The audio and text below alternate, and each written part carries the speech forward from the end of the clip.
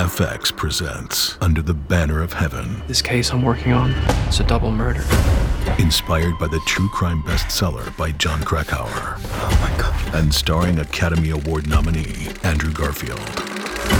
The evidence points to things and to beliefs that I have only ever heard whisperings about. FX's Under the Banner of Heaven. All new Thursdays, only on Hulu. This episode is brought to you by the first ever Toyota Corolla Cross. Sometimes everything just clicks. Like when your favorite song comes on at just the right time. When there's 2 tickets left for the show. When everyone in the crew can agree on what album to listen to. When everything just feels right. That's the feeling of the first ever Toyota Corolla Cross. Available with all-wheel drive, Qi wireless charging, and advanced JBL sound system. It's everything you need. Nothing more, nothing less. Learn more at toyota.com.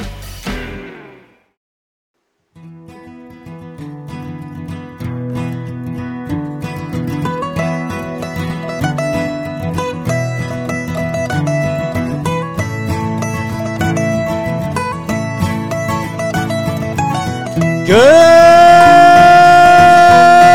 evening, Honey Hole Hangout. What's up, guys? Today we have a great episode. We have myself, Cliff, Zach, and we have a great interview for y'all to listen to with Mr. Tom Rosenbauer later. Boom, boom, boom. That'll be coming up a little bit later. A little teaser. We already recorded it, and it is fantastic. Cliff did break Tom's rule. I did not break Tom's rule. You did break Tom's rule. I did not. I asked what city, not where to fish, which was his rule. What city should I fish in? What city should I fish in? Not asking where. Exactly. Not where to fish, what city to fish in. After I told Tom that we would not ask him where to fish. I did not ask him where to fish. Because listening to his other podcasts, I know he doesn't like that question. What's his opinion is his favorite city to fish in? That's vastly different than where do I need to go fishing here. You did preface it with the whole urban fishing thing, too. So. Yes, because I said, I know you're a big urban fisherman. Yeah. What city is your favorite city to fish in? I think it's like tomato. That's not the same thing as where to fish. Well, anyway, Tom, I want to say up front, since your section of the podcast has not played yet, I was not meaning where do we need to go fish in certain cities. I was wanting to know what your favorite city to fish in based off scenery. Because different cities have a different mystique and a different I didn't take skyline. it as scenery. I'm just saying. I don't care how you took it. I'm explaining myself at this moment. I didn't mean where to fish. I meant what city was his favorite to fish in. So what we got for the listeners tonight? So, well, let me tell listeners who we are and what we do. All right. Honey Hole Hangout. We hang out. We are 4 outdoorsmen who somehow afforded podcast equipment and figured out how to release it on the internet. We did. So we hope you guys enjoy. That's pretty much it. We work regular jobs and weekend warriors for the most part. I would say weekend. No, I don't want to say weekend veterans. That makes us sound more hoity-toity, and I respect the veterans too much to call myself that. Weekend warriors. Weekend I'd say warriors. weekend warriors. Weekend outdoorsmen. I like that better. Yeah. Hey, Weekenders. Cliff, what are we drinking tonight? This was your concoction. And you made it for us. It was very fancy. I took a playbook out of our last week's episode's guest. With Graham. Playbook with Graham Jones. Yep. Colonel Graham Jones. And used the mezcal that he left us to make legitimate Texas ranch waters. And they're good. They are delicious. Like, I definitely enjoyed it. I think for me personally, I think it needs this over just having it straight or neat last week. I agree. Neat. It was good to me neat, but it's better over ice, and I think even better with topo in it. It's better with this. With a little bit of lime, a little bit of that. That smokiness still comes through, but it's not like, boom, all I am is smoke. You know? Yeah. No, I agree. They're very good. I could drink this all day long. So we just put the mezcal with a little bit of Topo Chico with a Little bit of lime. Good half bit a of lime. I'd say between us it was a third of a lime, but Yeah. then I did a half a lime when I made my own second round. Oh, so you made yours special. My second round because no one else wanted a refill. It's true. And So we're out of mezcal now. We are out of mezcal. we are. Just so you know, we have some new videos out on YouTube. We do. They're great. My trip down the Smith River is coming along. We're through day 3 days. When this comes out, the 4th day will be released. Yep. And I hope you guys enjoy seeing my trip down. Got some great drone footage. Got some cool stuff. And so That drone footage just, man, it changed it. It takes it up a notch. So the drone, I learned a lot about flying a drone and getting usable footage for videos. Okay. It was a big learning experience because that was my first legitimate time, like taking a drone out with the intention of getting great footage. Plus, you got the intention of dropping in the water, too. Yeah. So a lot of the footage that I got Wait, is you actually dropped your drone in the water? No. No. So But it could happen out there. It could happen. More so than in a field. So I flew the drone a lot, got a lot of footage, but then when it comes to putting it together in a video, a lot of it was not great for the great views of a video because I was constantly adjusting the camera and it was real shaky. And so No, I think I've learned that you want those very still moving shots, and it almost took me editing it and being yeah, this doesn't look great because you can't really tell while you're flying it. I'm just trying to fly it, but now going through the footage, there is great footage that's still usable for the videos, but a lot of footage I lost because of me adjusting the drone Like a mid-shot or something. mid-shot or something like that. you almost need to hire a videographer who can fly a drone. I'm teaching myself how to do it. Let's hire someone. DIY it, man. Yeah, I don't. You got monies? No, we do it for free. It's a learning experience from the local college. Okay. I was going to say, we can offer quarter class credit. We get internships now. Yeah. So submit your application to honeyholeangling@gmail.com. Yeah, there we go. Internships. Zach, you went to the rodeo. Yeah, Tejas Rodeo. Tell us about it. So Kendall's birthday was on Saturday. Happy birthday, Kendall. Birthday, yay. Almost 30. Almost. So it wasn't like that. No. Dang. Y'all young. So, yeah, she had some friends from college in town. And then the Tejas Rodeo, it's not a huge rodeo, but it's one we have locally here in San Antonio, just 10 minutes north. Man, it's so much fun. It's a qualifier, though. I figured it was, but I don't think I knew that for sure. So, okay.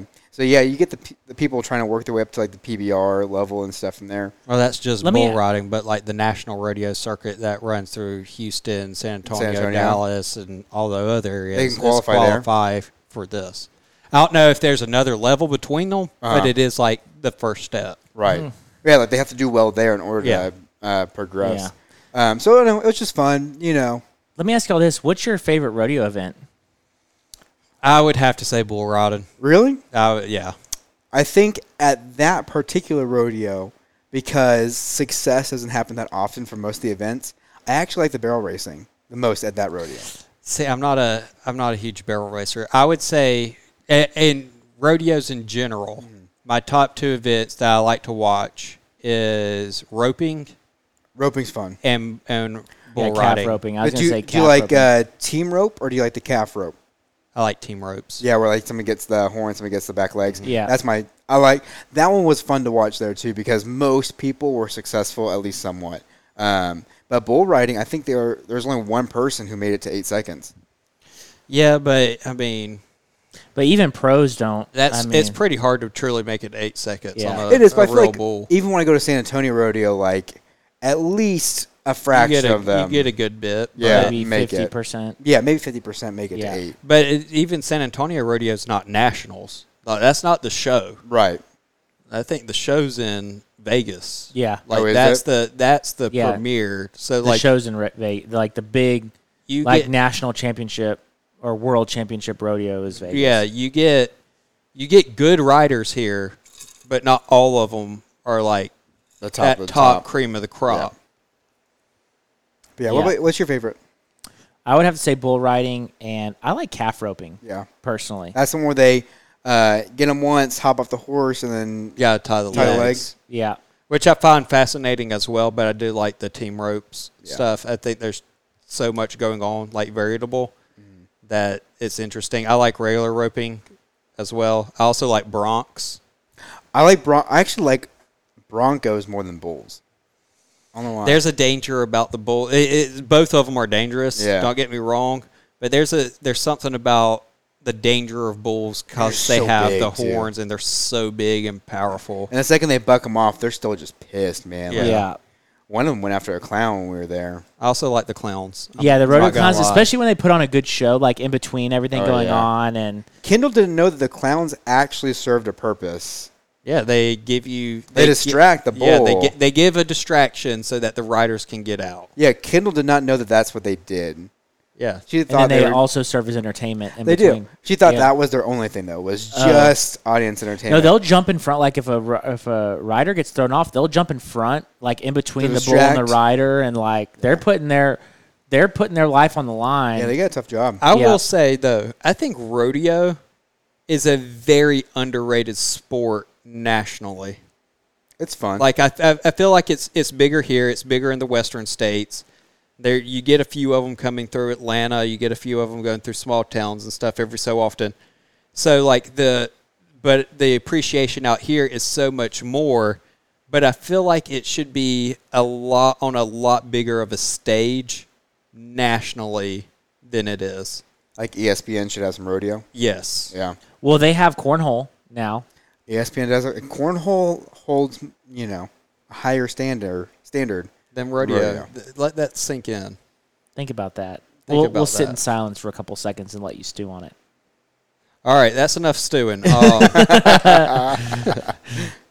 We have a coast trip coming up. Yes, we do. We planned it today. Yes, We we did. did. We're going on Saturday Yes, we are. to the Texas coast Yes, we is. to a undisclosed location. Yep. We're Undisclosed taking to all of Cliff's us. truck, Possibly. Yes. and we're going to get a bunch of sand in it. We are. That was the goal. Can I make a side trip down the National Seashore? Y'all want to run the seashore? If we can be back before the end of the day. Yeah. I don't want to go to the seashore all day because I don't want to fish the surf all day. I'd rather, if we want to do a seashore trip, we need to go in like October, November Yeah, I like that idea. Okay. because I just want to it's try it on the cooler, shore. and that's when that's when a lot of the fish are moving through. A lot more fish are moving through, and I just want to use that on this National Seashore where you can drive on the beach. Nah. I'm bringing a 9-weight. oh, With so my purple hydros. I'm super excited about it. I Bring in a 3-weight. this is semi work related, but something that came. So We don't talk about work on no, this I know, podcast. but We don't. a Work doesn't guy exist. was at the coast and was camping on the beach and set up his tent and truck during low tide and woke up at about 2 a.m. to water coming in his tent, and his truck was closer to the water than his tent was. So by the time he realized that the tide was coming in, the water was already to the door on his truck. So he couldn't And get then in it? he tried to. They threw all their. Well, what they did is they threw the tent like further up on the beach, and then he like as quickly as they could, and then he got in the truck and tried to get it out, but he just ended up getting himself more stuck because it's all wet sand. Oh, my God. Yeah. It took 3 tow trucks to pull him out. I don't want to think about that bill because one tow truck out there is ridiculous. I know what that bill is. The bill was $3,000. Oh, man. Yeah. So, little tip on the beach: park as close and camp as close to the dunes as you can. Yeah. Not in the. Yeah. Do high not tide park mark. like where it seems safe during low tide. Or at That's- least know your tides. Yeah. least know your tides. Or know your tides. But I wouldn't even want to risk it. Especially you have a new truck, Cliff. I wouldn't want to risk it. No. I'm not. I'm only joking about taking it out there. Yeah. We'll drive it down, but we're not taking it. Onto the beach, dude. Yeah. So, but we So, yes, we are. we are going down and we're going to do some fishing. Apparently, we're going to go to the beach for a little bit. But off-roading in the we're new gonna truck. do a little YouTube video filming if we can catch some fish, and we're gonna cook up a black drum or a redfish If we catch a slotted size. if we catch the appropriate legal size, Legal obviously. size.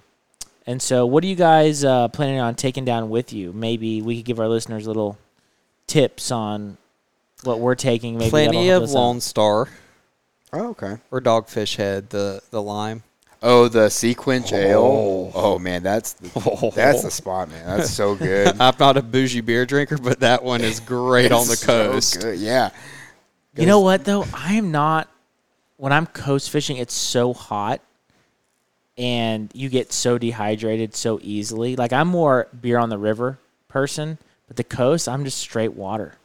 Now, when fishing's over, and like maybe we're cooking up some fish, yeah, I'll have a beer. But I'm not talking about putting it all in my wading bag and that's what it sounded like to me. I was gonna fill my Camelback up with with just With- just Sequench Ale.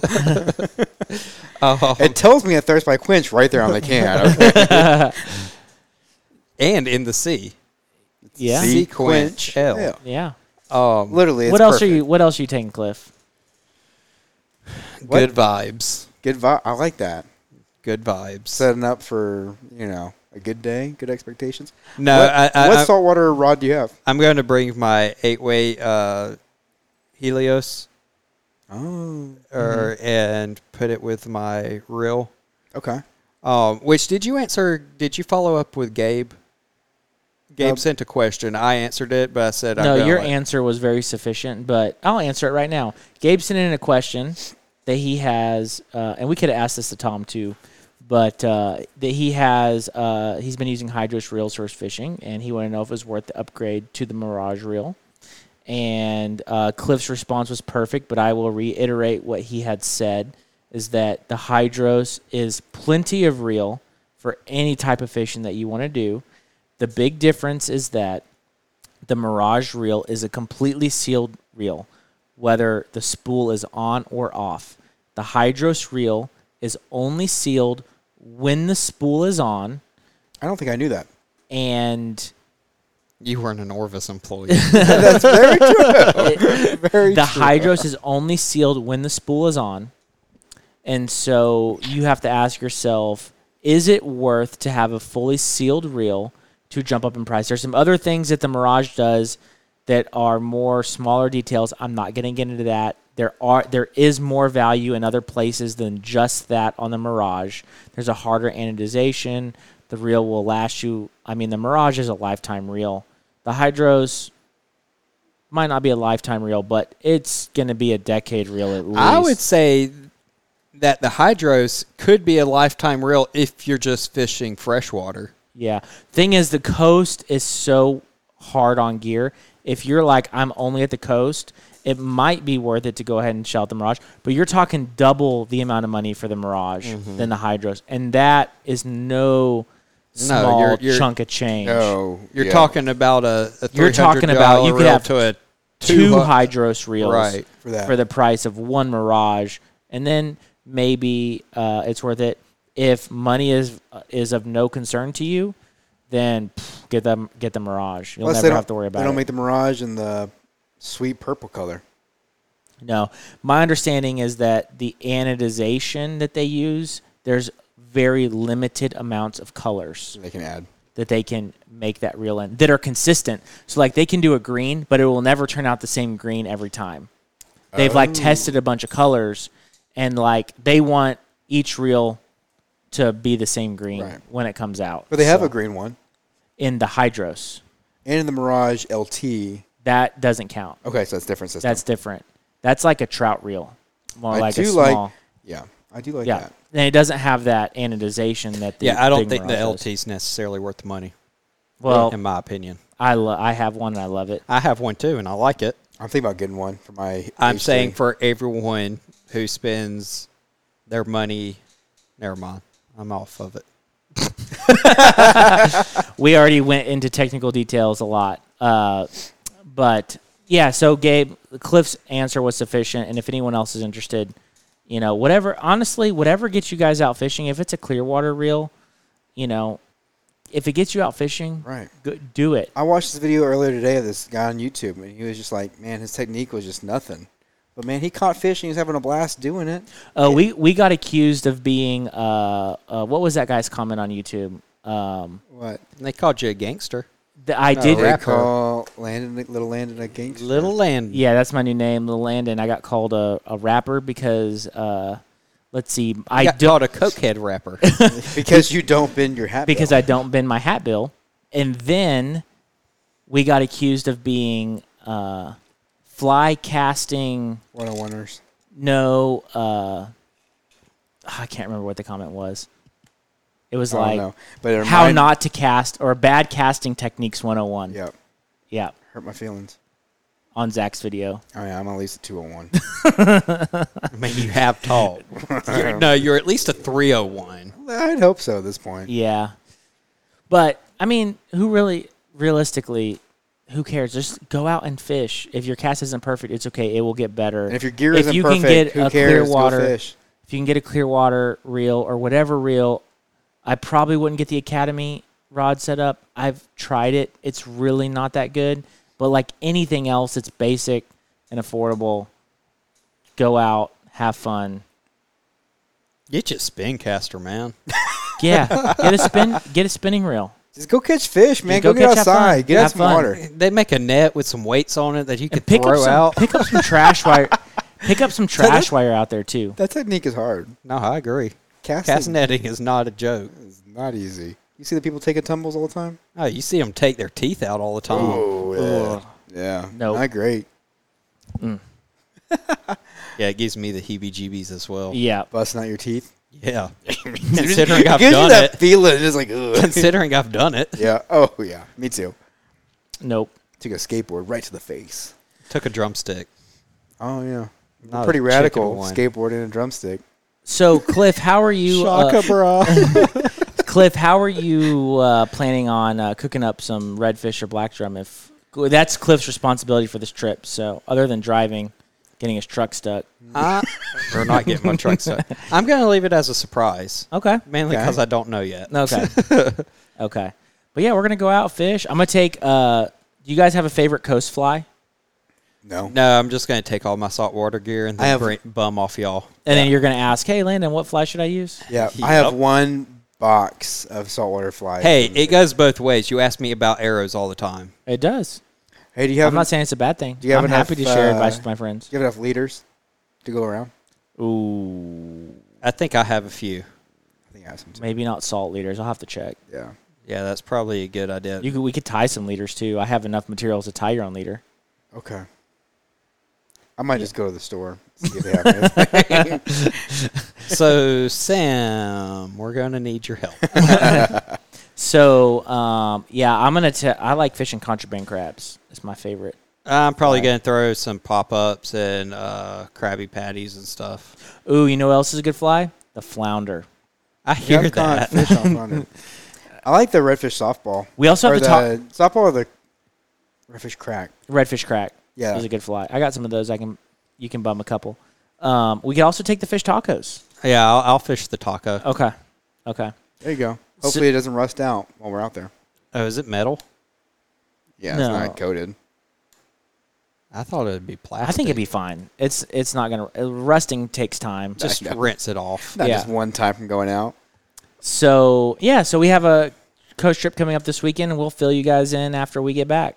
And you guys ready to get into some articles? I am definitely ready. Which I want an update on my reel rod combo that I bought when I was in Alabama. I have yet to rinse it out. Your Spin cast. Yeah. spin Or cast. spinner. I don't know about keeping up with spin gear. I don't, yeah, which is why I'm like not as hard on it. We'll go over there and spin around, see what happens. Yeah, I don't I'll know. do that later. All right, we doing Florida Man? Not yet. Why don't we do Cliff's article first? Hey, what are you doing today? It's Close Conservation Corner.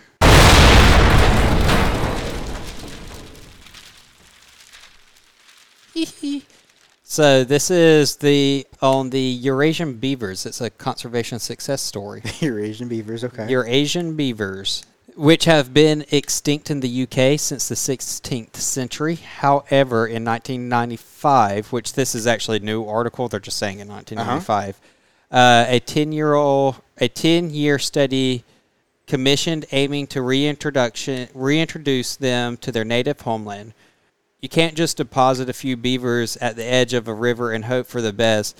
There's a lot of important criteria to consider. However, beavers provide many ecosystem benefits, such as preventing flood risk and creating wetland habitats. Thankfully, the beavers, in an effort was worth it. 400 years after they disappeared, beavers are roaming the countryside once more. Successful releases have seen population numbers climb in an estimated 400 plus individuals. So are these like bad beavers? No, they're regular beavers. Okay. Not angry. They big beavers? Angry beavers. Used to love that show. Yeah, it's a solid show. That's so good. I'm glad you caught that. Yeah. I always wanted their log cheese snack. Oh, yeah. You remember the episode where their teeth grew too much?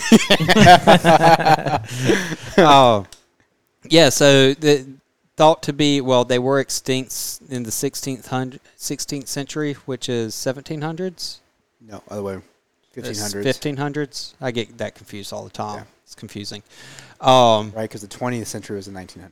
Yes, and they have been reintroducing them, and now they're getting an estimate of about 400 plus individuals, which I'd still say, I guess, is critical. Okay. But it's still better than none. Growing. Exactly. Yeah. That's and it's cool. a reintroduction, so I don't know if it's truly the same breed or whatever. Or if they took like a bunch of beavers from America. But I would assume that they were probably went extinct when all of ours were being hunted to extinction as well. Yeah. Because that like all the fur happened. trapping and yeah. stuff. All the fur trade and all that. Because they used it for a bunch of coats and different stuff. Yeah. And vanilla flavoring. Yeah, which I didn't realize this, but the Latin for beaver is castor fiber. For the Eurasian beaver is the castor fiber. Uh-huh. And I started thinking, I wonder if, and I know they used to make oil from beaver, like fat and stuff like that. Uh-huh. It got me thinking, I wonder, and I don't know, someone else probably does, is castor oil technically just beaver oil? Probably not anymore, but it's probably, At the I would assume beginning. it's based on that. Yeah, you know? I would think so too. Huh. That's a good question, though. That's a good, thoughtful insight, Cliff. Yeah. But that gland, though, is called a castor or something, right? Yeah. So what was your comment about vanilla? Yeah. So they used to. Oh yeah, from their anus. Yeah, their butt, Some butt vanilla. Their butt glands. Yeah, they used to. Yeah, they used to extract the stuff from a beaver's butt gland, and it was put in perfumes, makeups, and it was also used as ice cream. Yeah, as a vanilla flavoring. Yeah, like your vanilla extract would be made from the gland of a beaver butt. It's not that way anymore, because remember, I looked this up. I think it is, but it's like less than 3% in the world is made for it. Yeah, Cliff, I think that was a great article about the beavers. Thank you. I enjoyed it. So, you ready for Florida Man? I'm ready for Florida Man. We don't have a soundbite, so... Florida Man! Florida Man! So... Brother! I like it. Florida man saves Chicago Okay. How? from an alligator that was loose in Humboldt Park Lagoon. Okay. So, basically, an alligator was loose in this park lagoon, and Chicago city officials, You're like, I don't know what to do with they it. tried for like a week to catch this alligator with no success. So they hired a guy from Florida to come and catch this alligator. And like flew him up? They flew him up. They flew him up, and he caught the alligator within 24 hours. I feel like if he didn't, they flew him because he should have drove his beat up old El Camino in his cut off overalls with no shirt and no shoes. Yeah. From Florida to Chicago and caught this alligator. I don't know if they flew him. They didn't get into that specific, but they hired a guy from Florida to come up and catch a gator because they could not successfully do it themselves. He's probably like easy money. Yeah, because like Easy I'm not money. gonna lie, like And I'm it sure doesn't Chicago paid him a lot too. Yeah, it doesn't seem that hard to catch an alligator though. So, I just think it's great. It's a more uplifting Florida Man story. Florida Man saves the day. Yeah. Comes in, and Chicago couldn't get it done, so they called a guy from Florida to come in and take care of the All I business. hear is you just need a boy from the South. Yeah. Problems are solved. I saw another. Well, I I saw don't think another a Texas man would have been as successful as quickly as No. quickly as Florida Man. I call and false. as efficient. I would say Florida Man, Louisiana Man, Maybe Georgia man. maybe Georgia Man. Nah, I put Texas over Georgia. And to be honest, I Hey, probably Forest put like Gators. South Carolina man over Georgia man. Nah. You push your dirty mouth. I did see another Florida man story with an alligator that I need to share with you for next week. But Okay. that's pretty great. They are suspecting that the alligator was released by someone in Chicago who had it as a pet. Like we've talked about in previous episodes, people taking them as pets, and then they realize, oh, this thing is growing and needs a lot of food. They couldn't take care of it, so they just released it into the lagoon. Chicken prices are up. Can't buy wings no more. So they released it, and they actually had to close the park for about a week until it was Figured out. figured out. caught. And then I think it's going to go to a zoo at this point. Oh, okay, that's good. Yeah. He gets a new home. And he's pretty famous now. I mean, this was big news in Chicago. What's his So, name? You think? He had nicknames. Let me see if I can find them. Gator, Chance the Snapper Chomp. Chance the Snapper, because Chance the Rapper's from Chicago. Okay. and Croc Obama. Croc Obama. I like it. Yeah, Those are some good ones. yeah, that's my Florida man. Florida man to the rescue. I like it. Are you guys ready for Creature Watch? Yep. I feel like Louisiana beats out Florida, though. Maybe.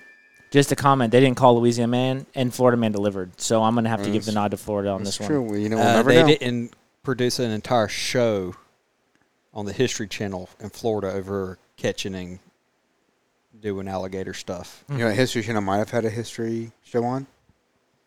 The At one point. Ingwa. The Ingwa. Ingwa. Cool. You spell it MNGWA.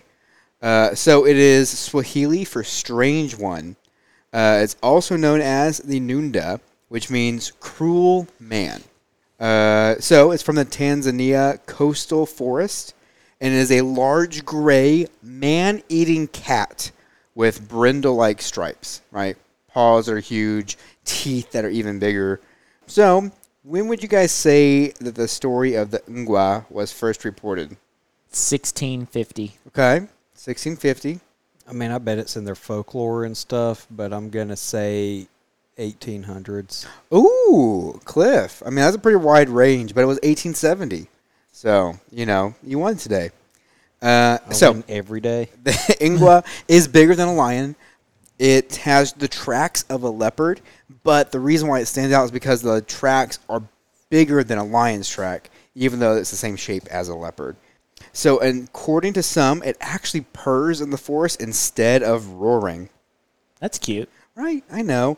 So, as the tale goes, how did the Ingwa come to be? There was a cat that belonged... It's not cute when it's a man-eater. Right. We're going to get to how it became a man-eater. So there was this Okay. cat that belonged to the Sultan, and it went around killing creatures, killing the people against the Sultan, right? And eventually, though, it ended up killing 3 of the Sultan's sons on accident, right? So it was cursed and turned into the Nunda, right? Or the cruel creature, right? And the 4th son then set out to kill the creature, ended up finding it sleeping under a tree. And then while he was sleeping, he killed it and removed its tail and brought it back to its father.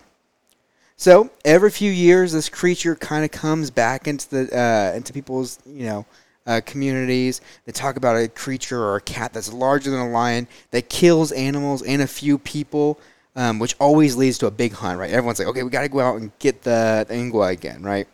But what's weird is that this creature is actually known to get into your minds while you sleep. And it gives you such terrible nightmares that you wake up from your sleep and you're like, I got to get some fresh air. And you go outside, and when you get outside, he eats you. Ooh. Little weird, right? So some people around the time were actually extorting people, going around from like city to city and telling people, if you don't give me money, I am a witch doctor or a witch man, and I'm going to turn myself into a lion and eat you, right? So what would happen is if the people didn't pay, these witch doctors would actually cover themselves with lion hides, and they would kill the people, the men of the village or men of the city. And so that's kind of how this... Like, this really happened, or this really did happen. Like, so if they didn't pay, they would put on, like, right, so like this fur. This group of witch doctors, what they called them, would go to cities and tell and extort people and say, like, if you do not give me money, I'm going to turn myself into a man-eating lion and kill you. And if they didn't pay, they would literally put on the hide of a lion and kill you. And so people would see this happen, and obviously, like, if a man's dressed as a lion, it doesn't look that much like a lion. And so the stories of this Ingwa kind of came from that as well. They would see these creatures that look like giant cats killing these people kind of for no reason. On top of that, many people now just believe it to be a large leopard, or there's this thing called a golden cat that lives in the area as well, that people think it's kind of confusing, that they're confusing it with. So, Gotcha. Yeah. The story of the Ingwa. That's an interesting, like, twist that we haven't had, where the witch doctors were, like, dressing up and, like, furthering this folklore of this creature. Right, kind of. And legitimately killing people is pretty serious. Right. And you can see how, like, people would kind of be, like, freaked out by that in general. And then more believability. Right. Yeah, for sure. Well, thanks, Zach. This year's NBA playoffs are going to feature a lot of great rookies, and FanDuel wants you to be one of them. Make your debut on FanDuel Sportsbook with promo code ROOKIE, and your first bet is risk-free up to $1,000. So you can bet the point spread, grab the money line, or build a same-game parlay. And if you make a rookie mistake, FanDuel will give you up to $1,000 back in site credit, so you can take another shot. Okay, this guy's got potential. Make every moment more with FanDuel, America's #1 sportsbook. Sign up and unlock your risk-free first bet up to $1,000. We're looking forward to seeing what you're made of. 21 plus in President Virginia. First online real money wager only. Refund issued as non-withdrawable site credit that expires in 14 days. Restrictions apply. See terms at sportsbook.fanduel.com. Gambling problem? Call 1-800-GAMBLER. FX presents Under the Banner of Heaven. This case I'm working on, it's a double murder. Inspired by the true crime bestseller by Jon Krakauer. Oh my God. And starring Academy Award nominee Andrew Garfield. The evidence points to things and to beliefs that I have only ever heard whisperings about. FX's Under the Banner of Heaven. All new Thursdays, only on Hulu. Well, we're going to transition to our interview with Tom. And so we hope you guys enjoy our interview with Tom Rosenbauer. All right. We are really excited to have Tom Rosenbauer as our guest. Tom, welcome to the show. Well, thank you, Landon. I'm glad to be here. I saw on the website that your title with Orvis is Chief Enthusiast. Yeah. What does that mean? That's what they call you. Well, that's what they call you when you've been there 45 years and they don't know what else to call you. There's not another title.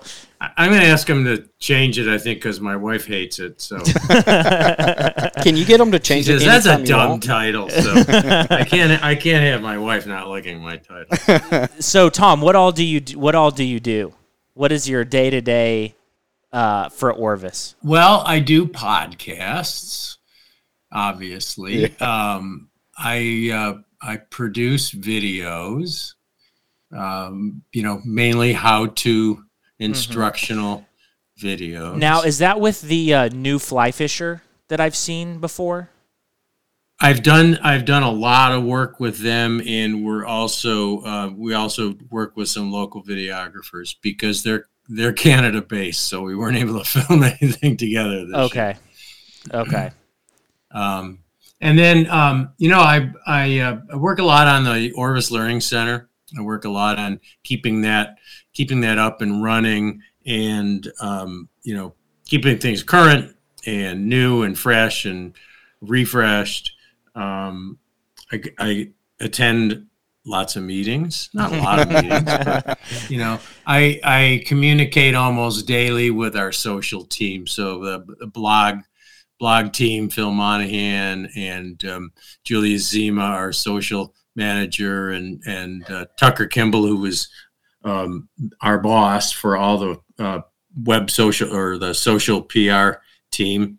I do some PR stuff, working sometimes with film crews, and work on conservation projects. So it's a little bit of lots of different things. What you said, conservation projects. What's kind of an exciting conservation project you're working on right now? Well, the one that's been top of mind with me personally for years now has been the situation in the Everglades, in Florida in general, the water management in Florida.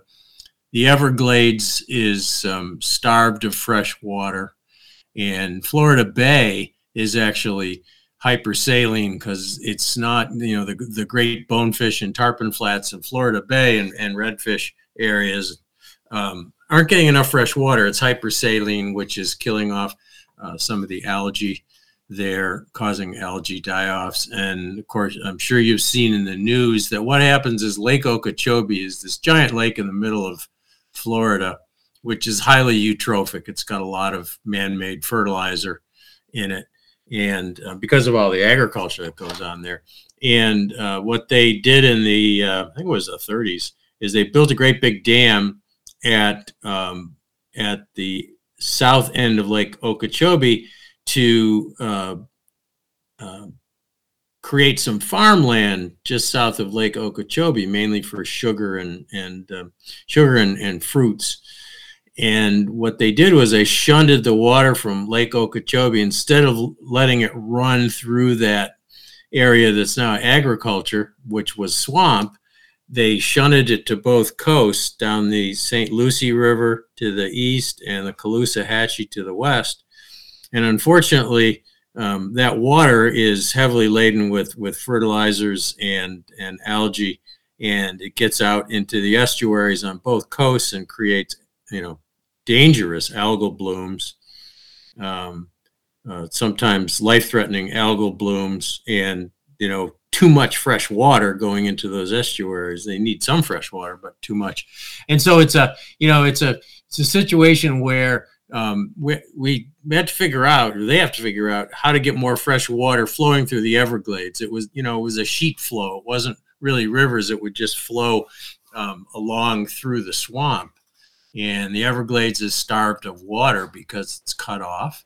And Florida Bay is starved of fresh water. And the St. Lucie and the Caloosahatchee estuary have too much water and too much nutrient-laden water. So the solution is to take Lake Okeechobee water and run it into a big reservoir or a series of reservoirs, and let the plant life absorb the nutrients, and then let that water flow south to the Everglades and Florida Bay. So it's a huge project. Yeah, it's multi-billion dollars, and over 10 years ago, they came up with a solution for it. And unfortunately, the political will and, all kinds of monkey business that goes on with budgets and stuff that I don't understand, and appropriations, and it didn't happen. And in the past couple of years, it's gotten a lot more attention because of the algae blooms, and they're making some progress.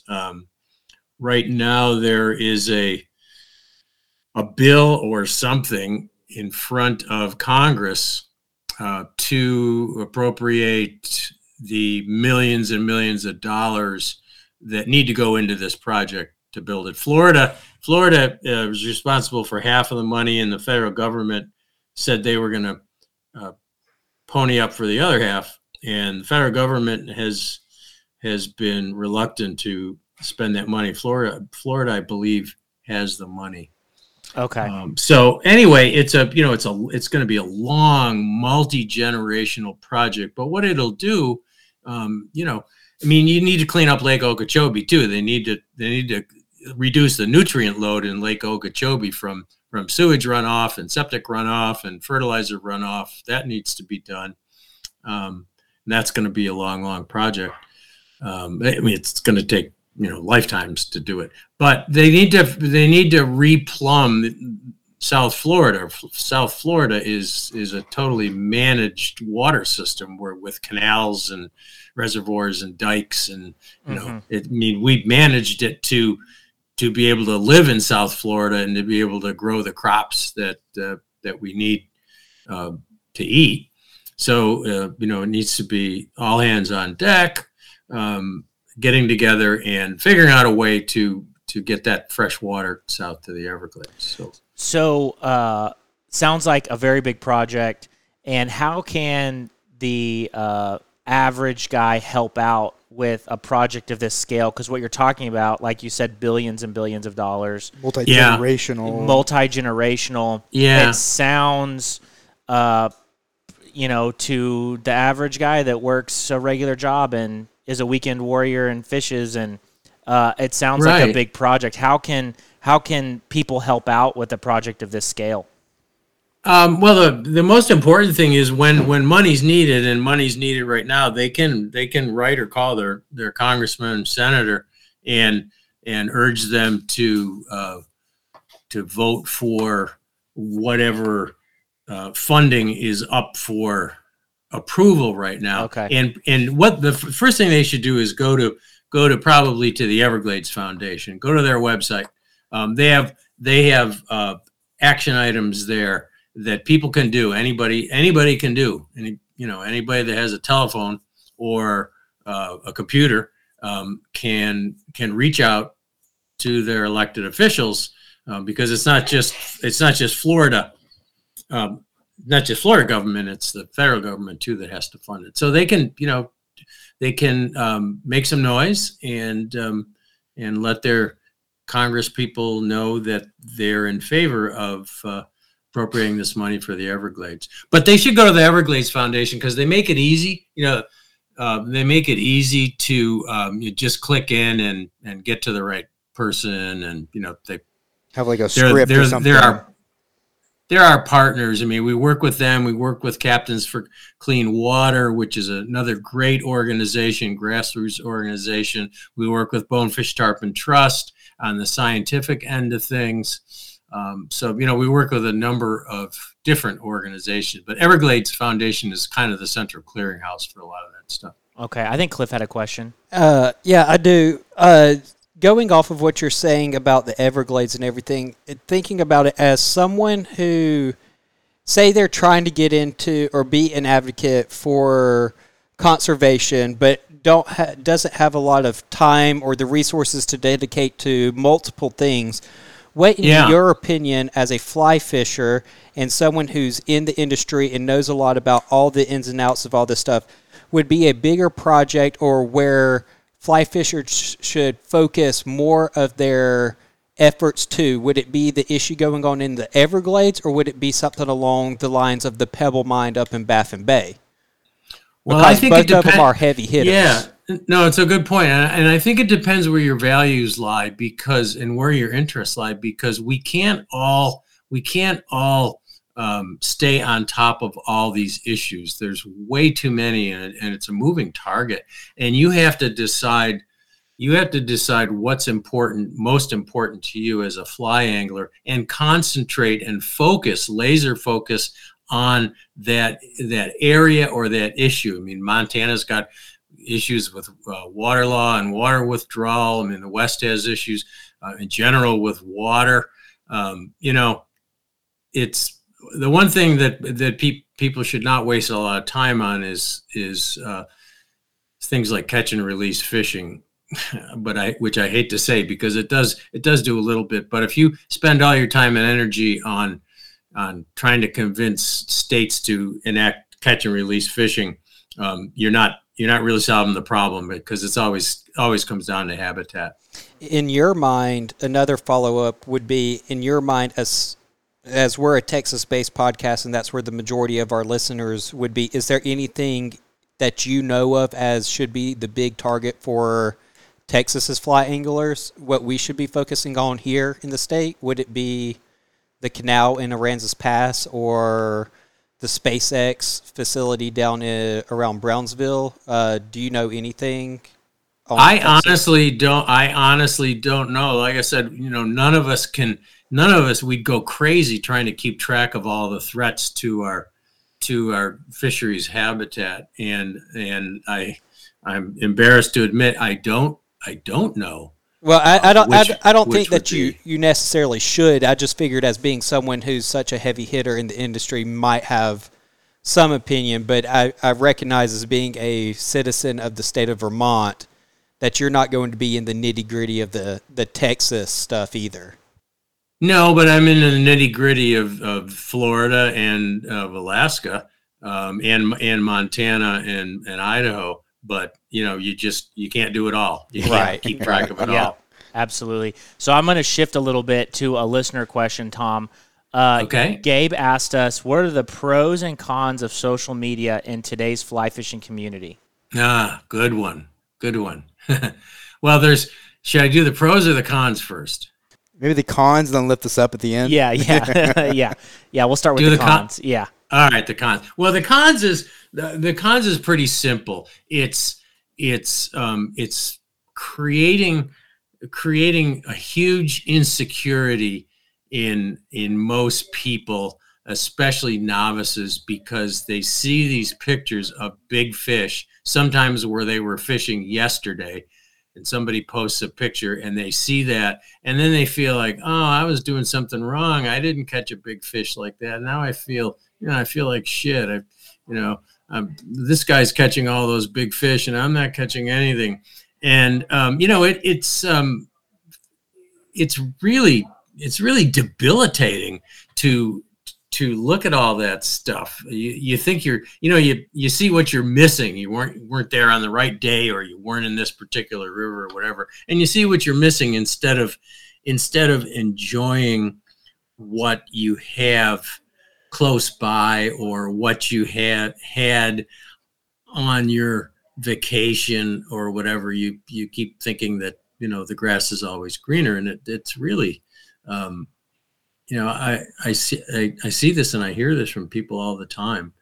It's just all this chest beating is is not a good thing for the industry. Hey, Tom, this is Zach. I have a question for you. I was going to ask if you ever get a chance to go out and fish without cameras in your face the whole time and actually get most of the time. Good. Yeah. Most of the time. I fish a lot. I fish a lot of small streams. I do a lot of carp fishing. I take vacations without cameras. So, yeah. I mean, a couple of years ago, we did the season 2 of the Orvis Fly Fishing Guide, and I spent most of that with a camera in my face. But that's not the case most of the time. So, yeah, I get lots of time on my own. Yeah. Now you're just like everybody else. You're a huge urban fly fisher. You love fishing cities and stuff like that. Now, I won't ask you where to fish in these cities, but I will ask you, what's been your favorite city to fish in? And it could be either just the scenery or... I can't answer that. They're all good. I don't want to... I don't want to blow any of my spots. So, Tom, you told us about the cons. What are the pros that you see in social media influencing fly fishing? Well, I think it's never been easier to get information, whether you're going to a river and you want to know what the conditions are, or you want to know what's hatching, or you want to learn. There's a lot of great stuff on social media. That's good content. I mean, I think of when I started out fly fishing in the late 60s, early 70s. All you had was books. If you didn't know anybody, all you had was books, and they weren't very good. Mm-hmm. Now you've got just a wealth of information. Now you do have to wade through it, right? You have to kind of parse it and find the good stuff. But there's so much out there. I mean, I use it myself for checking in new knots and for fly tying. I'm always on the web watching videos from other fly tyers because, I learned so much by watching what they're doing. So it's great as far as, you don't really need a mentor these days. People decry that young kids don't have any mentors. Well, they do. They got YouTube and they learn a ton and they learn a ton from that. Yeah. And they learn to sort through the junk. So, that's cool. And it's really great. But there are downsides. I mean, there's lots of downsides of social media in general. People get nasty. But I find in fly fishing, somebody just sent me a message on Instagram saying, don't let those meme guys get you down on Instagram. Well, I've seen you react and banter with the meme guys, and I think love it. It's It's hilarious. my favorite thing. It's my favorite thing. I love making fun of myself. They'll make fun of me, and I'll come back and make fun of me even worse. And I have a ball with those guys, and most of it's in fun.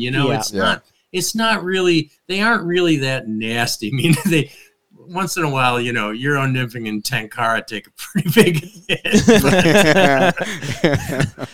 Yeah, and certain people that probably deserve it, but I love it. I think it's fun. I've seen your response to the meme guys, and I think it's hilarious the way that you interact with them. And a lot of the meme guys will admit themselves that they're making fun of themselves and the things that they do in fly fishing. Yeah, and boy, they've been very respectful to me when they've reached out to me directly. I mean, they've been really nice. So they're just having fun. You mentioned having to read as you got into fly fishing. What are some of your favorite fly fishing books? Whether it's informational or stories.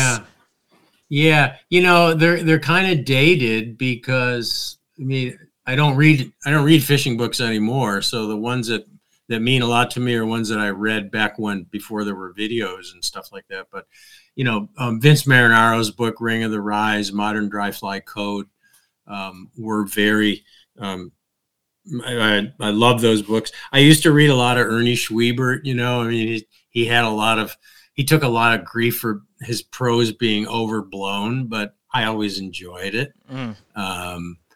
And of course, Thomas McGuane, there is no better fishing book than The Longest Silence. There is no better fishing stories, period, than The Longest Silence. There's nothing that even comes close to that book. Okay, I'm gonna have to read it then. I know. I put it down my list. Yeah, exactly. If you haven't read Longest Silence, your fly fishing education is not complete. Okay, that's good to know. That's good to know. You gotta read it. We got a question from our buddy Evan, and I think he was joking when he sent this to us, but I'm going to ask it. What's your go-to bait caster for flipping football jigs? Oh God, I can't make a bait caster work. I tried those things, and all I do is get a big snarl. I can't make them work. So I don't have a favorite because they're beyond me. I'm not coordinated enough to use a bait caster. You heard it here first. Bait casting is harder than fly fishing. Yeah, I'm terrible. And I wish I would like to be better, but I can't figure it out. So I was reading that you are credited with the magnetic net retractor. And that is such a useful tool that everyone that I know uses. Oh, and it's crossed industries by this point. Yeah, and it's crossed industries now. What can you just kind of walk us through maybe your thought process and how you came up with that idea? Something that's just so standard now that everybody uses. Yeah, the Rod Shop had gotten some samples of some rare earth magnets back when they were fairly rare. They weren't that common, those really strong magnets. And the guy that was running the Rod Shop at the time handed me a couple and said, yeah, play with these. See if you can figure out, can we, think we can do anything with rods on these or reels or whatever. And I was walking around clicking them together, and I just thought of a net retractor. I don't know. Maybe I saw somebody with a new prototype of some, one of those French clip type net retractors in the office, and I thought, I bet we could make a net retractor that would click into place. And so I went to Jim LePage, who at the time was the head product developer. I think I was his boss. He was my boss later on, but I was his boss at that time. And I said, hey, Jim, do you think you can design a net retractor using these kind of magnets? And he looked at him. He said, oh, yeah, we can do that. So he designed a cone shape that where the magnet would find itself. And we had a patent on it. I think the patent is expired, but Jim wrote a patent application. We got a patent on it. And yeah. And now, everybody that carries a net probably has a net retractor at this point. Yeah, I don't know. I have one on my key ring. Yeah, there's people that don't use the magnetic ones, but I still use it, and I like it. Yeah. What are some ideas about fly fishing that you have that goes against the grain of what would be considered the norm? Or things that you do, or as we like to say on our podcast, hot takes. Do you have any fly fishing hot takes or things that go against the norm? Yeah, lots of them, probably. One of the things that I believe is that we're teaching people how to fly fish when they're novices all wrong. We take them out to a parking lot or some grass, and we put a fly rod in their hands, and we make them wave this thing back and forth, and they have no idea why they are waving this thing back and forth. And if I had my own fishing school, and now this is hard because you can't do it in most places, but if I had a fishing school and I had lots of money, I'd build a big bluegill pond and put a bunch of docks on it, and I would give someone a fly rod, and I would give them a bluegill bug, and I would send them out to the end of the dock and say, okay, catch those fish, and not tell them anything else. Let them figure it out. And it would be mostly dapping, and then eventually they'd figure out how to get it a little farther, and they'd see how the fish reacts. They'd see what they need to do, and then I would take them off once they caught a fish. Anyway, just dapping it or whatever. Then I'd take them back and say, okay, now you want to be able to cast this thing 30 or 40 or 50 feet out there. Here's how you do it. Mm-hmm. No, I think that's a great idea. And I think getting people hooked immediately is... Yeah, because Yeah, go ahead, Zach. I was thinking, because my first time wasn't in a parking lot or in grass. It was in a little creek in the Smokies with my guide. He was like, just mine too. Flip it there. If you get caught in a tree, that's part of it. And you just kind of go from there. And that's what made me fall in love with it, Yeah. Yeah. Yeah, and all three of us have taught or been volunteers for the fly fishing 101 classes. And one thing that we struggle with where we're located, which is something that you mentioned, is there's not a place that we can go that's close by, easily accessible for everybody, that we can go out and cast and catch a bluegill. Yeah. And there isn't in most places where they teach schools, and that's so it's not practical for most places, but if I could do it, that's how I would start people out. Tom, what is the best piece of fly fishing advice that you ever received? Oh boy, I don't know. Go early and stay late. I like it. Yeah. What is one of your most memorable fly fishing trips? And maybe it's not even about the fishing, but maybe about the group of people that you were with, or an experience that you had, or have you been on a trip where something just unbelievably crazy happened? That's just a really good story. Nothing that crazy that I can remember. You always think of a recent trip, and it's just easier to fall back on that. And we did a filming in the mountains in Wyoming a couple of years ago. That was just a magical place. Way up in the mountains in the national forest. in a wilderness area, and there were cutthroats in a fairly small stream. They were big cutthroats, and there was a green drake hatch, and the fish just went absolutely crazy. And they weren't pushovers; they weren't that easy. You think these big mountain cutthroats would be a piece of cake, but they were tough. And they rose for about 2 hours, and the scenery was just absolutely I can't imagine a place in the world where the scenery would be more beautiful than this place. So that was really special. And luckily we were filming, so I have a lot of cool footage, a lot of memories of that. Yeah. What are a couple things that you won't leave home without? I mean, fly fishing can be very accessory heavy, but if you were to narrow it down to a couple of things and said, I need these every time I go out fishing, what would those be? You're talking about besides rod, reel, line? Yeah, not flies. Besides the rod, reel, line, flies, what are the extra things you're carrying in your bag? If I'm trout fishing, I have to have some desiccant powder. Mm. Okay, for dry flies. Yeah, I have to. And,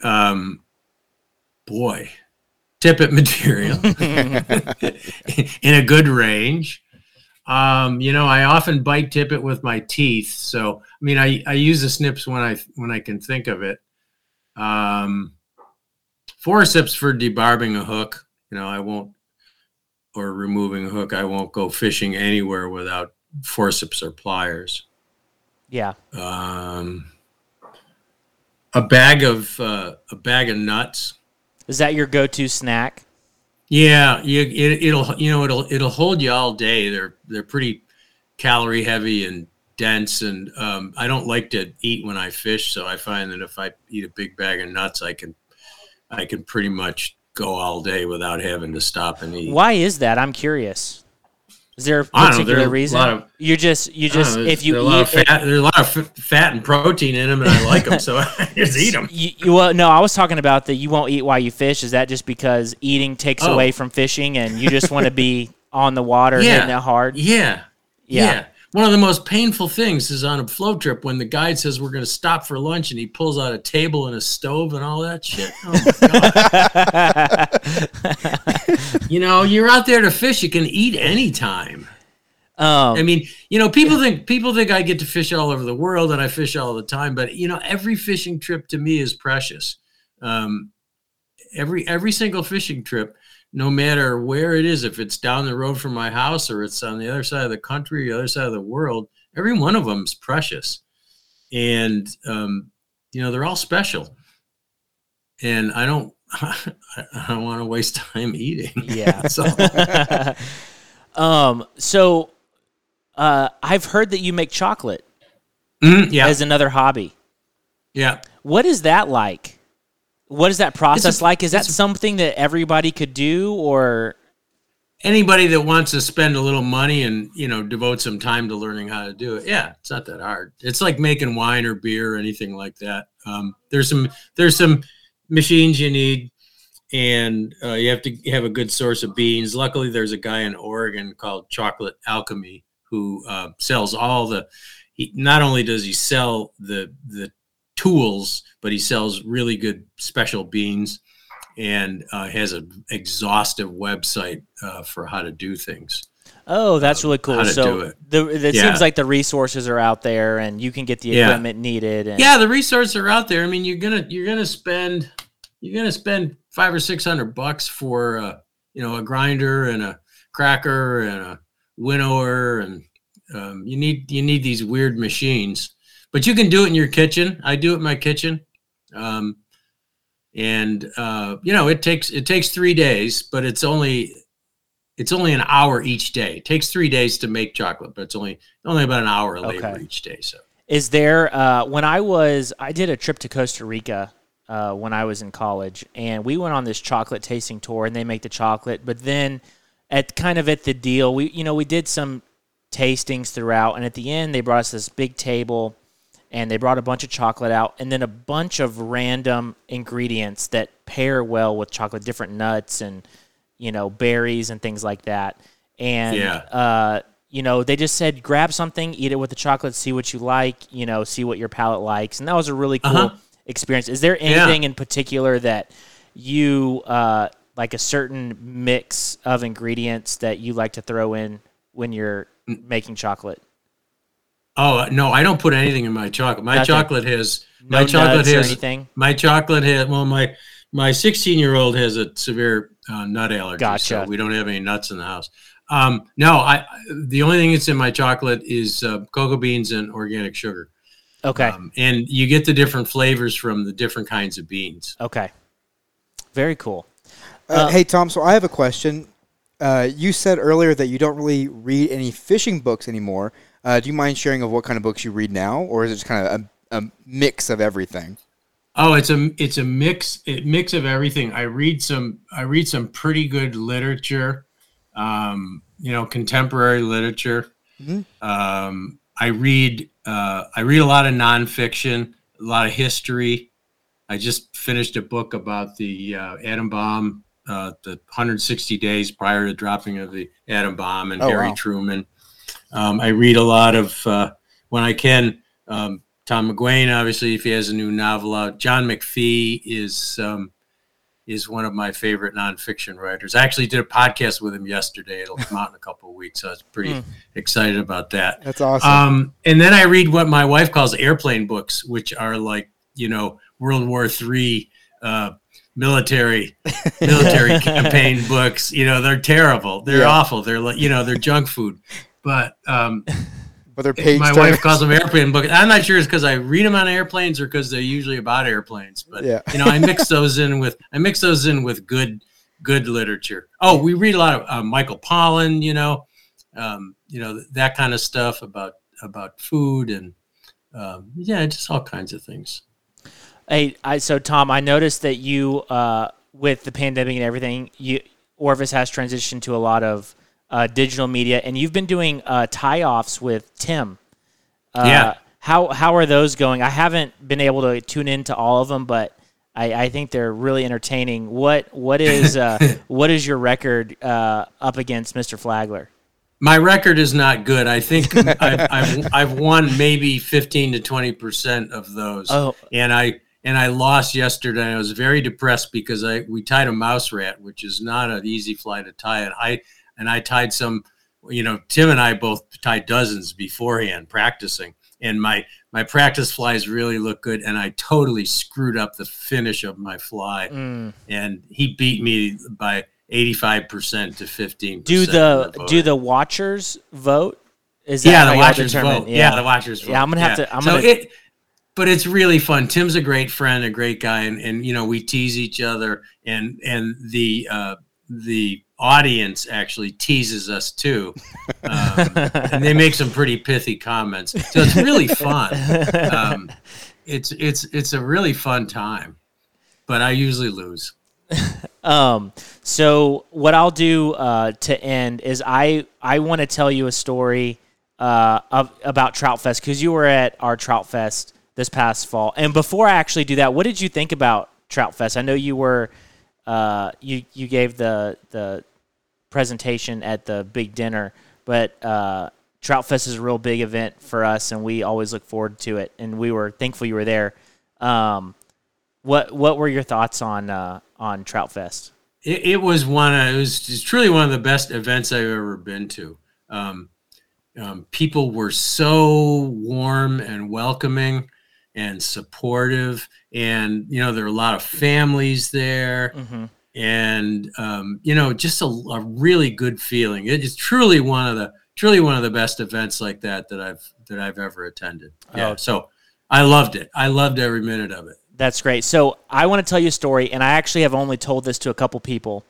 But since you came on the podcast, I was waiting. I wanted to tell you because you were part of the story, even though you don't realize it. So I actually gave a presentation at Trout Fest about fly fishing travel and how to pack, and whether you're camping, going away for the weekend, or whether you're going on a destination trip. These are things to think about and what you should pack and bring. And I don't even know if you remember, but I was sitting in on that. You were sitting in on it, and that was really impactful to me because before the presentation started, I was getting ready and getting everything set up, and no one was in there. And there were some people outside the tent, and I could, they were reading who was speaking. And the guys said, Landon is giving the presentation. He's a nice guy, but, and then I didn't hear what they said after the but anything that comes after the but is never good. And it really got in my head before the presentation. Not a lot of people came, and a lot of people that I know came to support. But the fact that you came and showed your support really meant a lot to me. And so I just wanted to tell you thank you for that. And it means a lot that you came and listened to my my talk. That's great. And it was a great presentation as well. Thank you. Thank you. Tom, is there anything that you want to mention before we close out? You have any? We always end on some closing words of wisdom. Do you have some wisdom that you'd like to share? I'm not very wise, Landon. Don't you have any more listener questions or something? No, we got a couple listener questions, but we worked through them all. So okay, yeah. Keep it simple. Don't overcomplicate it, and have fun. And don't let the internet and social media get you down when you don't have a good day. I think that's great. Tom, we really appreciate you coming on, and hopefully we can do it again soon. And hopefully we really like to do our interviews in person. So if you ever make it down to Trout Fest again, we would love to have you on again and actually sit down and have a conversation in person. I'll come if they invite me. Somebody wants to buy me a plane ticket, I'm in. Thanks, awesome, Tom. Thanks, Tom. Thank you so much. All right. Thank you, guys. Appreciate it. All right, guys. First of all, we want to thank Tom again for coming on our podcast, and we hope you guys enjoyed this podcast. If you did, we would really appreciate it if you leave us a review. Comment, a written review. Go check out our YouTube channel.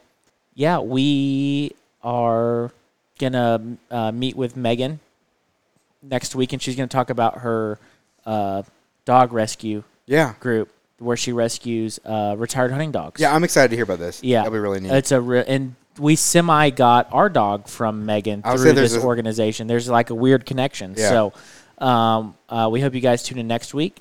And I've been ending my YouTube videos with, we'll see you out on the water.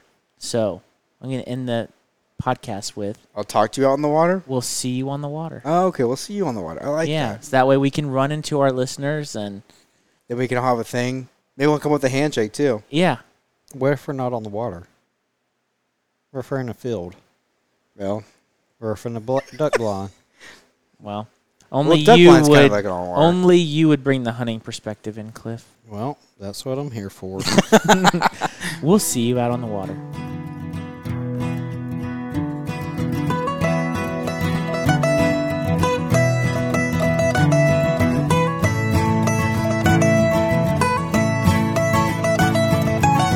Bye! Gosh. Evan, we're so sorry about all the editing. What's he got to edit on that part? No, not that part.